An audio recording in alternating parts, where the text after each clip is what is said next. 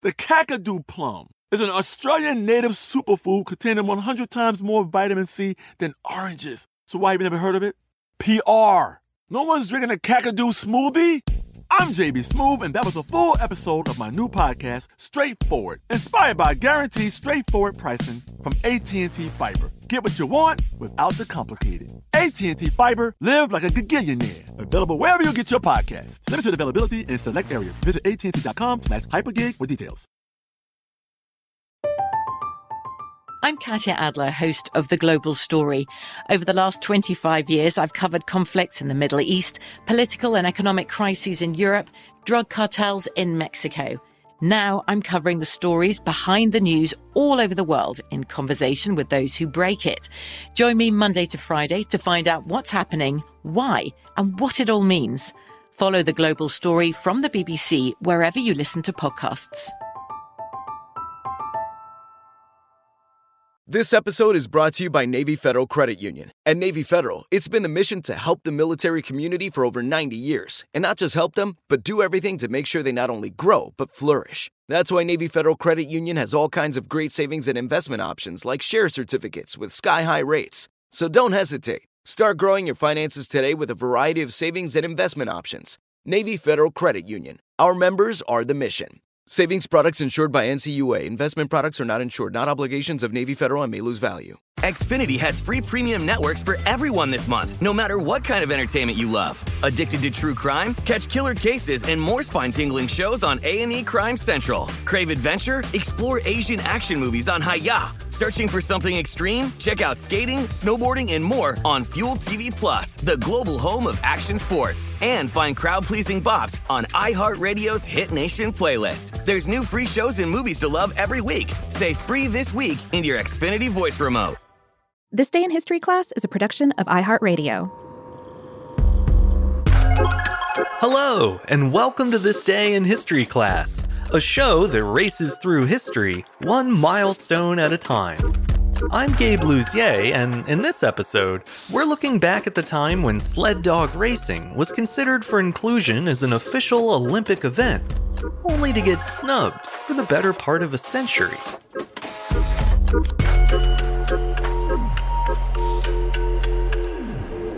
The day was February 6th, 1932. A dog sled racing event was featured at the Winter Olympic Games for the first time. The sport made its Olympic debut as a so-called demonstration event, a way to familiarize spectators with lesser-known forms of competition and to gauge interest for adding them to the official program. Other demonstration sports that year included women's speed skating and curling. The first demonstration events were held at the second Winter Olympic Games, which were held in 1928. The practice of testing out events for potential future inclusion remained part of the event until the early 90s, when demonstration sports were finally discontinued. As for dog sledding, it was first developed by Inuit communities, not so much as a sport, but as a primary means of transportation. By the turn of the 20th century, sled dogs were being used by settlers in Arctic and subarctic areas, not only for general travel, but for freight hauling and mail delivery as well. This quickly led to the rise of recreational dog sledding, especially in regions well suited to the cold weather sport, including Norway, Canada, and Alaska. That said, some countries with warmer climates began putting their own spin on dog sled racing. That includes South Africa and New Zealand, where wheeled carts were typically used in place of sleds. By 1932, the sport was considered popular enough to be featured at that year's Winter Olympic Games. The 1932 Games were held at Lake Placid, New York, and as you may have noticed, they took place during the Great Depression. As a result of the worldwide economic crisis, only 17 countries attended, represented by about 250 athletes, more than half of whom were from Canada and the United States. The organizers had built a new stadium and bobsled run for the games at a combined cost of nearly $400,000.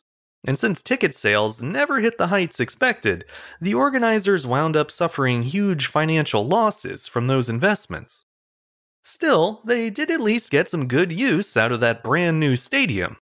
It was used not only for the opening and closing ceremonies, but for some hockey games, as well as the start and finish of two events, the 18-kilometer cross-country ski race and the dog sled demonstration. The sledding competition consisted of two races held on February 6th and 7th. They were conducted under the rules of the New England Sled Dog Club, with both races taking place over a 25.1-mile course that wound through the back roads and trails of the surrounding area. Although 12 teams competed, they only represented two countries, with 5 teams from Canada and 7 teams from the United States. There was meant to be a 13th team, led by American Earl Bunnell. However, he was declared a non-starter due to his unusual decision to use Irish setter dogs instead of the more traditional breeds of Huskies and Malamutes. Bunnell was not permitted to race due to the protest of Eva Seeley, the only female sled driver in the field. She reportedly raised the issue out of concern for Bunnell's dogs, which she didn't believe could handle the rigors of the trail. In the end, the organizers agreed. The remaining 12 racers set off at 3-minute intervals and raced to set the best combined time for both races. Intermediate times were taken at 3 different points along the course each day, with the lowest total time determining the winner. Each of the sleds was pulled by 7 dogs, a lead dog, and 6 others arranged in pairs. The lead dogs were typically chosen because of their ability to understand the voice commands of their sled driver, or musher. For example, when the driver calls G or haw, the dog knows to make a right turn or a left turn, respectively. Those directional commands were essential, as a 7-dog team would have been able to pull a sled and its driver at speeds of more than 20 miles per hour. The first race proved as grueling as Eva Seeley had warned, both for the dogs and for the drivers. For example, one of Leonard Cipalia's dogs collapsed 5 miles from the finish line and had to be carried over it in the sled. On the human side of things, another driver finished the first race but collapsed from exhaustion after crossing the line. In the end, despite the initial setback of being 1 dog down, Alaskan driver Leonard Cipalia managed to finish second in both races. Each time, though, he was bested by Manitoba's Emile St. Godard, who managed to beat Cipalia by 8 minutes total. That victory proved to be par for the course, with Canada taking 5 of the first 7 places in each race. Despite the somewhat tepid turnout for the 1932 Winter Games, the dog sled demonstration proved incredibly popular with those there. Tons of spectators reportedly lined the course. However, as you may be aware, sled dog racing never gained official event status, unlike the other 2 demonstration events from that year. 90 years later, there's still a lot of discussion about why the competition got the cold shoulder, and whether it might one day make a grand return to the Winter Games. One organization trying to make that happen is the International Federation of Sled Dog Sports, which has spent years petitioning the International Olympic Committee to grant the sport official status. So why hasn't it happened? Well, part of it comes down to logistics. Depending on where the games are held, it could be extremely difficult and expensive to transport a bunch of dogs there to compete. There's also the question of whether dog sled racing should really be considered a demonstration of human athletics. A similar debate has haunted the equestrian events of the Summer Games for decades. For now, the Olympic fate of sled dog racing remains in limbo. It's worth noting, though, that in a 2018 Harris poll, nearly 1 in 4 Americans, about 23%, chose dog sled racing as the sport they'd most like to see added to the Winter Games. It won by a decent margin, too, with the second most popular choice, snowmobiling, claiming only 16%. This suggests that nearly a century later, there's still a lot of interest and enthusiasm for Olympic sled dog races, Although it should be mentioned that no one has polled the dogs to get their opinion. At least, not yet.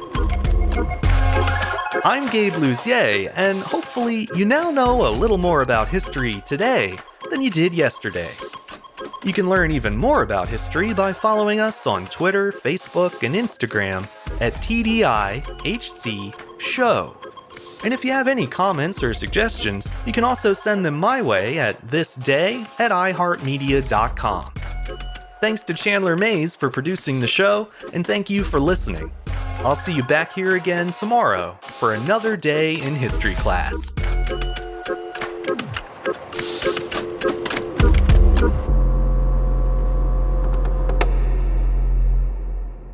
For more podcasts from iHeartRadio, visit the iHeartRadio app, Apple Podcasts, or wherever you listen to your favorite shows. I'm Katya Adler, host of The Global Story. Over the last 25 years, I've covered conflicts in the Middle East, political and economic crises in Europe, drug cartels in Mexico. Now I'm covering the stories behind the news all over the world in conversation with those who break it. Join me Monday to Friday to find out what's happening, why, and what it all means. Follow The Global Story from the BBC wherever you listen to podcasts. Xfinity has free premium networks for everyone this month, no matter what kind of entertainment you love. Addicted to true crime? Catch killer cases and more spine-tingling shows on A&E Crime Central. Crave adventure? Explore Asian action movies on Hi-YAH. Searching for something extreme? Check out skating, snowboarding, and more on Fuel TV Plus, the global home of action sports. And find crowd-pleasing bops on iHeartRadio's Hit Nation playlist. There's new free shows and movies to love every week. Say free this week in your Xfinity voice remote.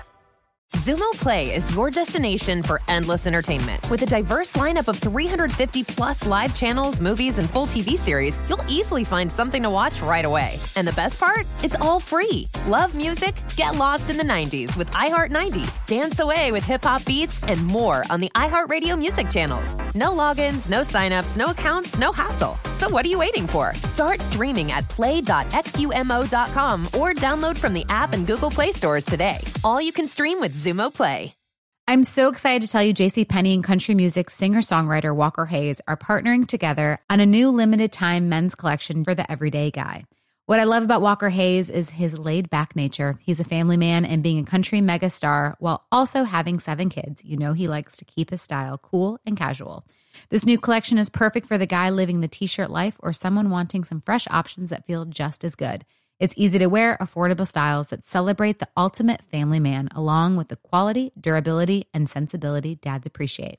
Available online Saturday, May 4th at jcp.com and in-store Thursday, May 16th. Just in time for Father's Day.